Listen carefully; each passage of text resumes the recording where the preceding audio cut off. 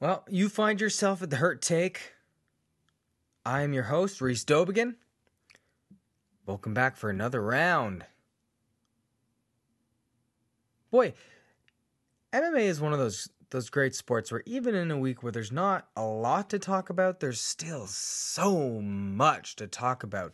No real hot button issues to discuss, but a lot of little things, little bits and pieces. You know, the news cycle is always spinning in MMA. Someone is always doing something crazy. People are always doing interesting things. There was fights. We love fights, of course. And they were interesting even when they weren't particularly intriguing off the hop. First things first, though, I want to give a shout out to my listeners. I went to a party this weekend. I found out that I've actually got some people who are listening to my show, which is so nice. It's so nice to know that you're being appreciated, that you have an audience out there. So to all my listeners, thank you so much. Take the time, everybody, to follow me on Twitter, please. Please give me an audience there too. I'm really funny, I promise. I tweet a lot of good stuff, okay? Give me a chance. Just give me a chance. You know, do more for me than my first almost girlfriend in high school did. Just give me a chance. I promise, it'll be good. Okay, that's enough. Now I just sound like a shill. You gotta promote yourself somehow, though, right? At the end of the day. So, this past weekend, there were fights. UFC fights. Well, there were two fights, actually. There was a UFC card, and there was another boxing card. We'll get to the boxing card at the end of the show, of course, because this is an MMA show. By the fans, for the fans. But this past weekend, was UFC Fight Night, Rocky, Paper, Branch, Scissor, Sweep!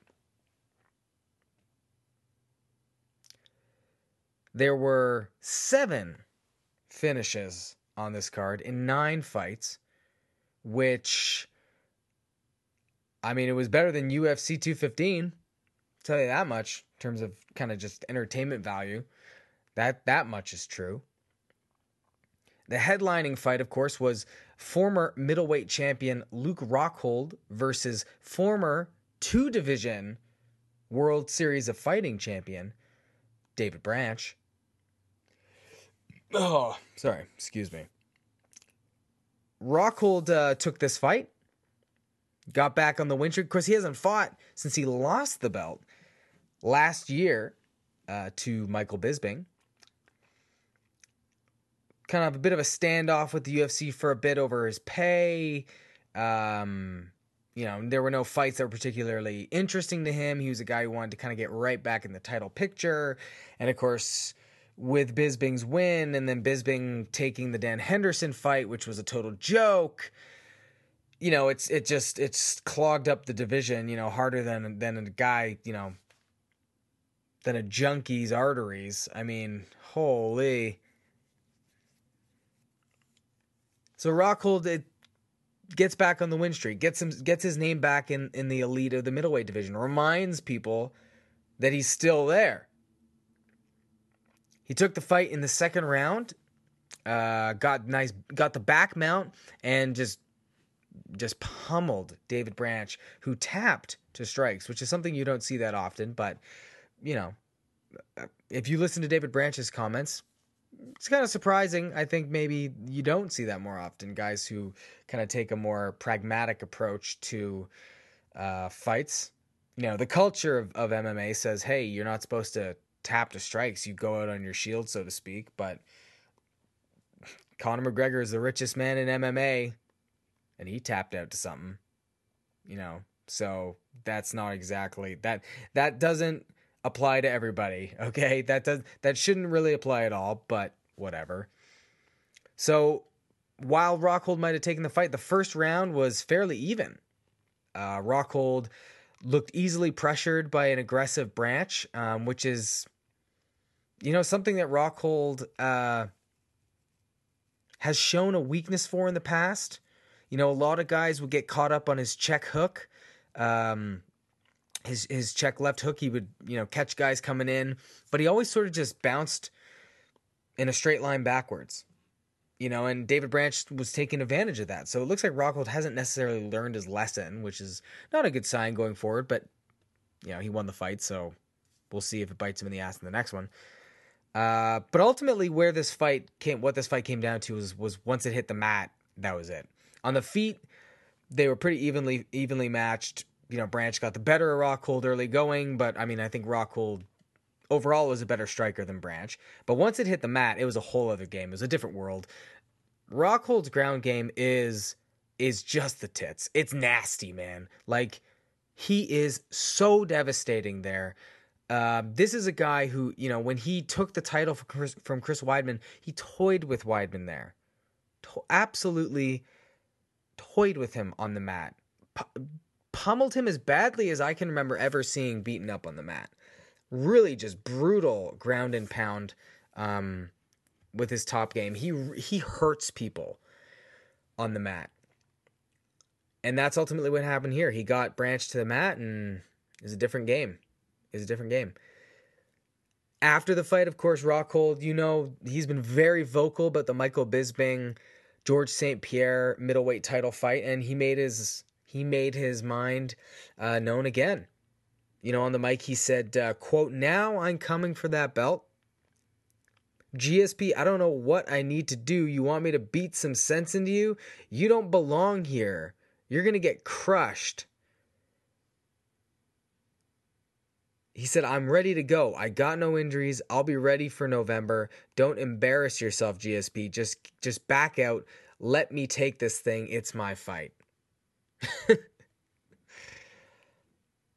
You know, some people don't like Luke Rockhold. I think maybe the fact that he could date Playboy models and he's ridiculously good looking bothers some fans maybe. I don't know.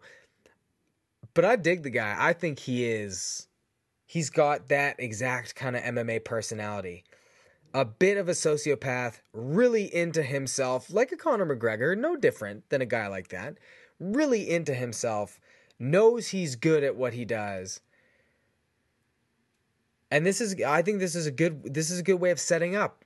You know, he's making a case for either Bisping or GSP, depending on which way that fight goes. Of course, the funny thing about this is, and we'll get to this in a second, a lot of that depends on Michael Bisping.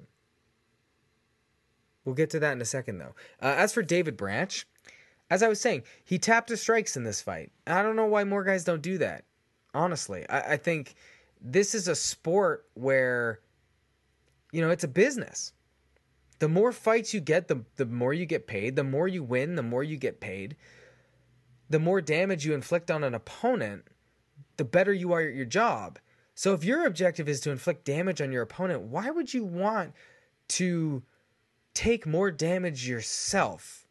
That harms your future prospects. I mean, David Branch, like if David Branch had just let Luke Rockhold beat him into unconscious, who knows how long his medical suspension could have been alone? Who knows when he could have gotten back into training? Who knows when he could have taken his next fight? You know, and the position he was in, there was no coming back from that. Luke Rockhold on top of you, with your back mount just teeing off on you. Give me a break. Give me a break. This is very similar to what happened a couple weeks ago in Edmonton.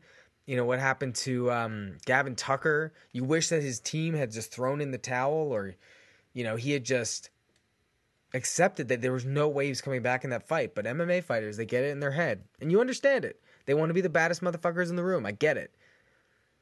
But they also want to get paid. I mean, those two things don't exist in the same world. You can't go out there and think you're a warrior. You can't go out there and think I'm gonna fight till I die, but I also want to make all the money possible. Like, hey, soldiers, once they died, they never got paid again. So that's stupid. You want to live to fight another day. You know? And David Branch, he said as much on the MMA Hour last week prior to the fight. You know, he was talking about how it's a business for him. he goes out there and it's business decisions. Winning pays him better than losing. So he's going to go out there and do whatever it takes to win. He's not trying to win over fans. And that pisses off some people, sure. Because, we fans, we expect that we're going to get our money's worth. But I don't particularly have a problem with a guy going out there and doing what he's got to do. I might not watch or love all his fights, but, I still watch the sport, so I'm still going to pay attention. But either way, now he's got a setback. He's 1-1 in his return to the UFC, so we'll see who he gets next. But I dug the way he was talking on the MMA Hour. I like the guy. I think that he's interesting. But at the end of the day, like he said, you got to win. And he didn't. Rockhold did. So, Rockhold's call out of GSP was very interesting. Because it sets up a fight ultimately with GSP. If GSP wins,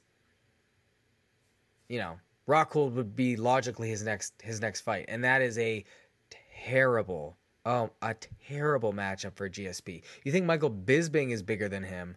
Wow. Luke Rockhold is like LeBron James standing next to Muggsy Bogues by comparison. It's not even close. He's so much taller and bigger. Rockhold can fight at light heavyweight and has actually stated his intention to possibly do that.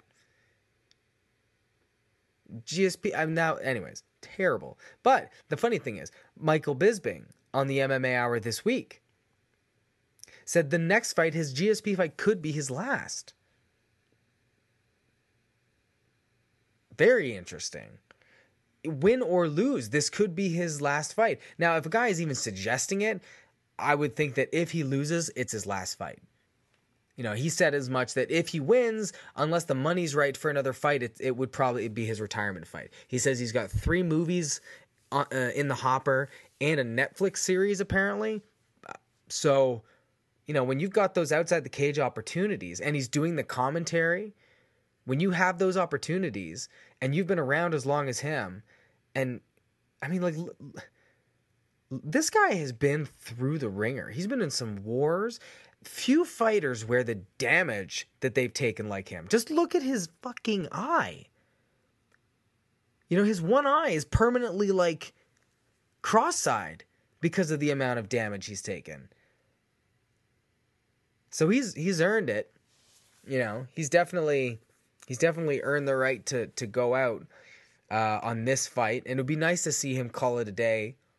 Rather than be ushered into retirement with a beating or after a bunch of really just terrible losses.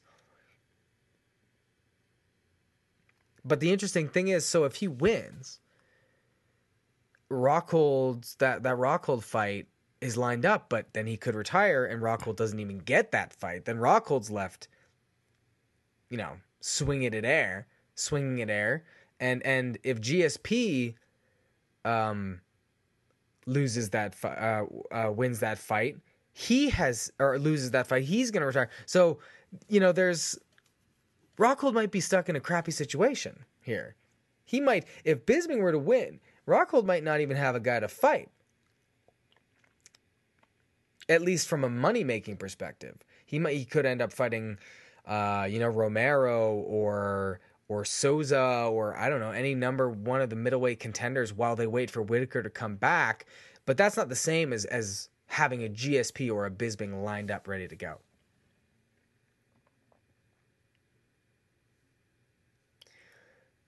So what else happened on the fight night? Rocky Paper Branch Scissor Sweep. You had Uriah Hall was on the card. Like that one snuck by me. I did not realize he was going to be on that card. I mean, it makes sense. He'd lost 3 in a row, and we know Uriah Hall at this point is boom or bust, and who gives a shit? I mean, who really wants to see that guy? It's like watching Tim Tebow with the Denver Broncos. He sucks all game, but somehow wins in the end. When he does occasionally win, I don't want to watch that. Just terrible, even when he wins. And as usual, he looked that way. He looked totally directionless, and then just kind of had that highlight finish and snatched victory out of thin air. Even if Krzysztof Jotko just kind of stood there and took that right straight in the face. So Uriah Hall was on the card. Hector Lombard was on the card. Okay. He got finished. WTF happened to him? USADA, maybe? Not much to talk about there. Mike Perry. Mike Perry, man, continues to confuse and fascinate me. You know, his finish of short notice replacement Alex Reyes was what we're used to seeing with him. He really enjoys using those pointy, hard bone surfaces to hurt people, whether it's an elbow or a knee. His knee actually left, like, you can see on Reyes's face, as if there was like an indent of where his knee landed, because Reyes broke his nose and also took a cut under his eye. So it's like you could see where the knee perfectly fit and just like wedged itself into his orbital area. Oh, it was nasty. It was nasty. And then after the fight, he stalked and clucked like a chicken. Because why the hell not? You're Mike Perry. Platinum Mike Perry. You're crazy. Now, it was a nice bit of matchmaking, actually, because they had both Mike Perry and Kamaru Usman on the same card. And Kamaru Usman, he got it done. He took home a victory and continues to show that he's the most ascending welterweight in the UFC, along with Mike Perry. These two guys are, the way that they're performing, they're future title contenders. At some point, they're going to scrap, maybe sooner rather than later. And if there's something the welterweight division needs bad, it is some fresh blood. Along with Colby Covington, I mean, those are the three guys that the UFC really needs them to keep making steps up, because that is an old geriatric division. Very, very old. Just go up and down that list of top 10 guys, top 20 guys. Very, very old. Most of them are over 30. The majority of them are over 30. So they need Kamaru Usman. So it's good to put them on the same card. You gotta get to juxtapose them against each other. Elsewhere, this weekend, there are more fights. Oh, perfect. Perfect. I love just being able, it's a Saturday, spent the whole day out, doing chores, doing whatever, and then you get to go home and just lie down and watch some fights. This one, of course, is in Saitama, Japan. So now I haven't looked at the start time, but they're what? Land of the Rising Sun? So maybe this... I mean, if they do the time shifting thing, what would that even mean? I'd be watching it at 9 in the morning, I guess, or something? Something like that? Or the opposite? I don't know. Either way, it's going to be a weird one. Yushin Okami is returning. That is right. Yushin Okami, baby. Former middleweight contender, cut by the UFC because he had a boring style. He's back. He returns to fill in against OSP.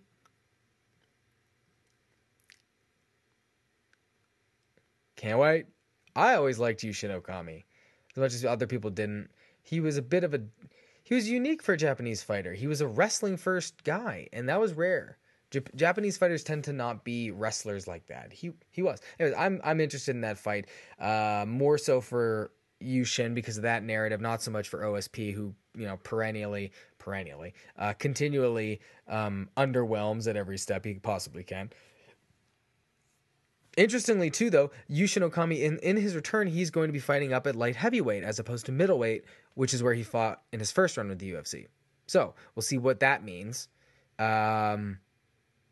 But it's also kind of funny because that's just how bare light heavyweight is in the UFC. They had to call a guy who was once a middleweight in their promotion to step in to fight there. That division, I keep saying it, is so barren. It's so barren. There's nobody there. Anyways, it's so barren. It's so empty. Luke Rockhold is going to jump up there. He said he wants to jump up to light heavyweight. If Cormier leaves, he's going to go up there. And he could be very competitive. Elsewhere on that card, the faded visage, Takanori Gomi, who is Not nearly the fighter he was when he was shredding people up in Pride, when he was the Fireball Kid and legitimately was throwing fireballs. Now he's just whatever. They use him to sell Japanese cards, and that's fine. Charlie Rosa is on that card, always an entertaining little scrap. Jussier Formiga, who's a flyweight, so none of y'all have ever heard about him or care, and that's whatever it is.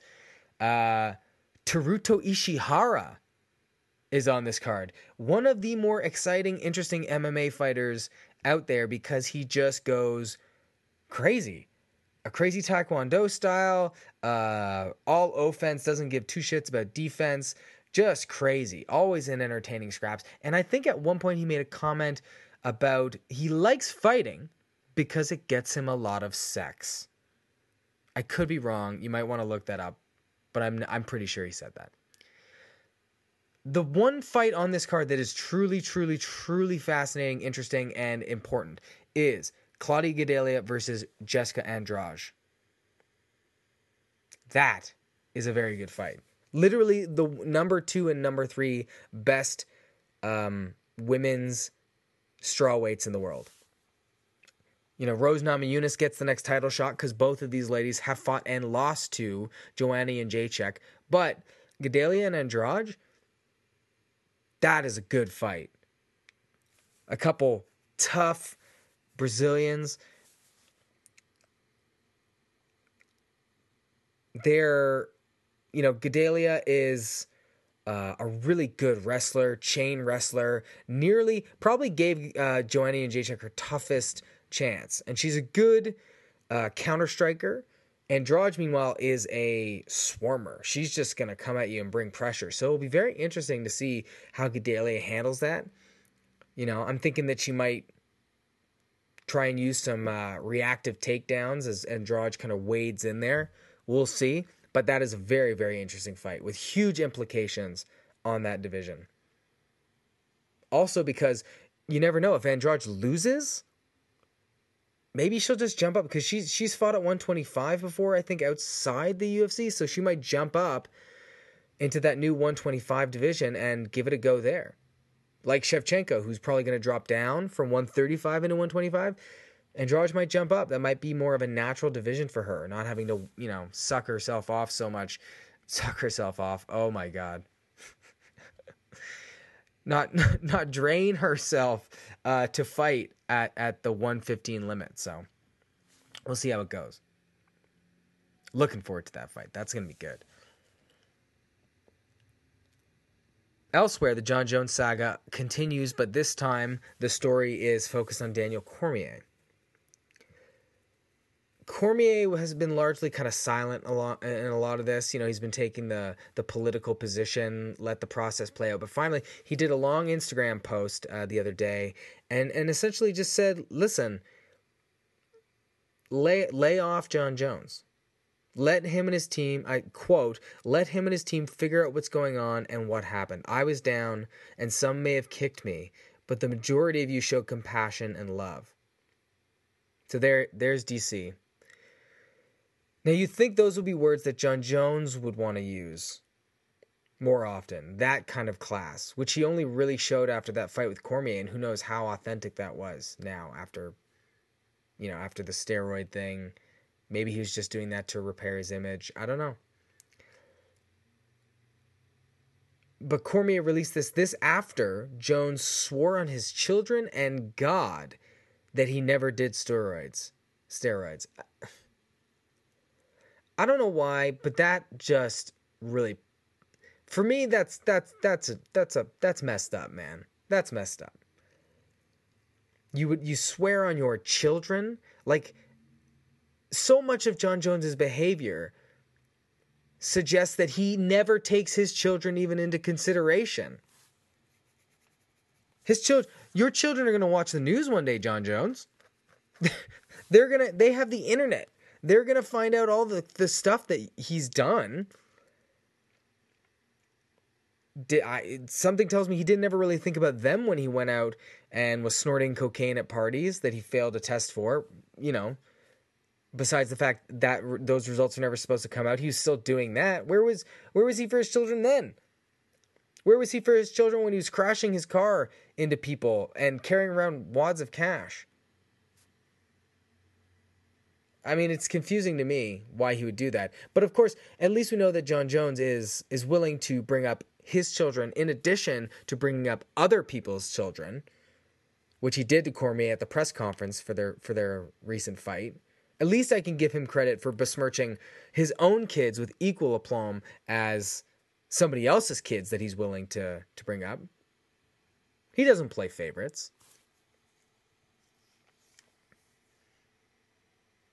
You know, and as with Cormier, you know, based on his statement, he said on the MMA Hour today that he hasn't even brought out his UFC titles. He's leaving them in his closet. So, I mean, at least he seems to recognize intrinsically what fans do, that his UFC belts are tainted. It sucks, man, but they are. The unfortunate part, you know, is that unless he tears apart the competition at light heavyweight for a number of years still and writes a truly dominant chapter of his own, that belt will be Jones's in the eyes of many. It just will. And he seems to recognize that. He's locked them away. He's not even going to bring them out. For Cormier to really have people forget about Jones, he needs to wipe clean that belt. He needs to wipe it down with his own sweat and the blood of a few other, you know, major scalps, Gustafsson again, Oezdemir, anybody. He just needs to wipe clean that division. And Jones's legacy will then rust over time. If he's suspended 4 years, his legacy will rust. And people will remember Cormier independent of Jones. You know, it'll become a story more of what could have been and not the fact that he lost to him twice. Because now we think he might have lost to him while Jones was cheating. But Cormier still will be tied to that unless he makes it happen for himself. A couple other notes.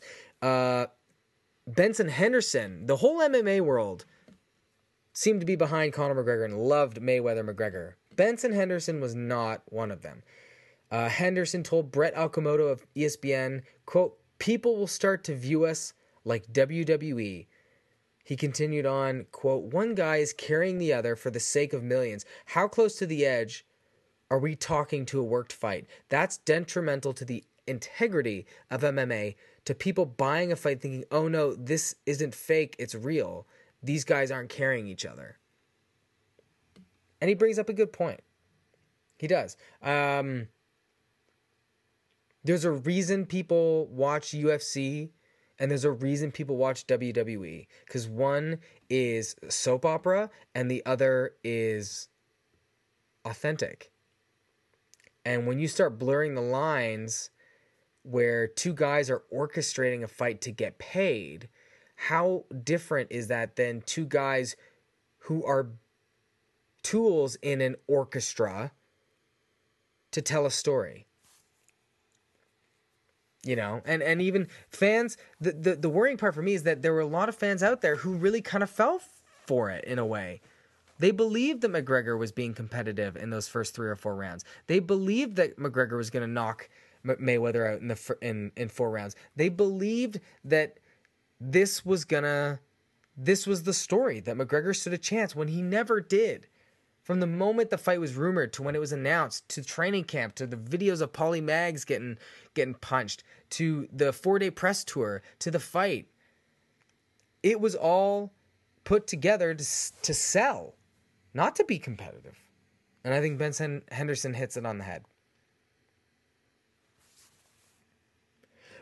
Could there be a Ronda Rousey comeback?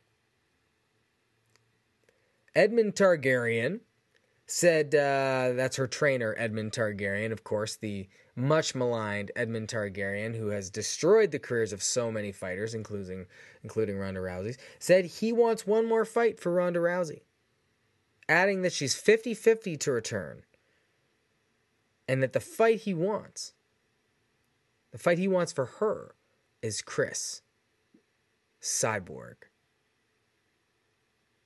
Now, if this were almost any other fighter or manager, I would think he's laying the groundwork for a real fight, testing the waters, that kind of thing.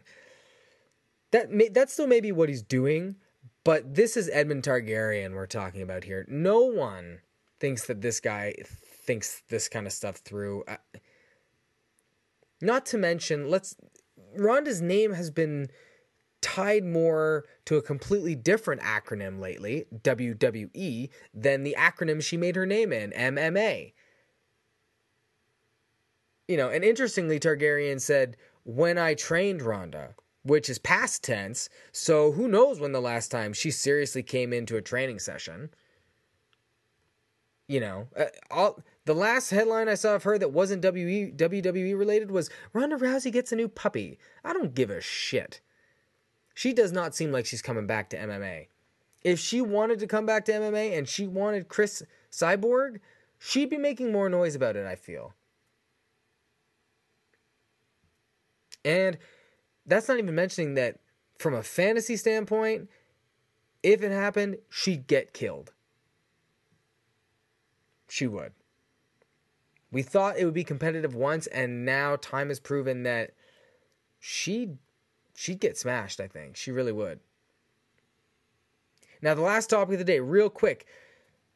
There was a boxing match this weekend, and it was a true blue boxing match. Not a gimmick boxing match, not a hype show boxing match. This was two of the best boxers on the planet.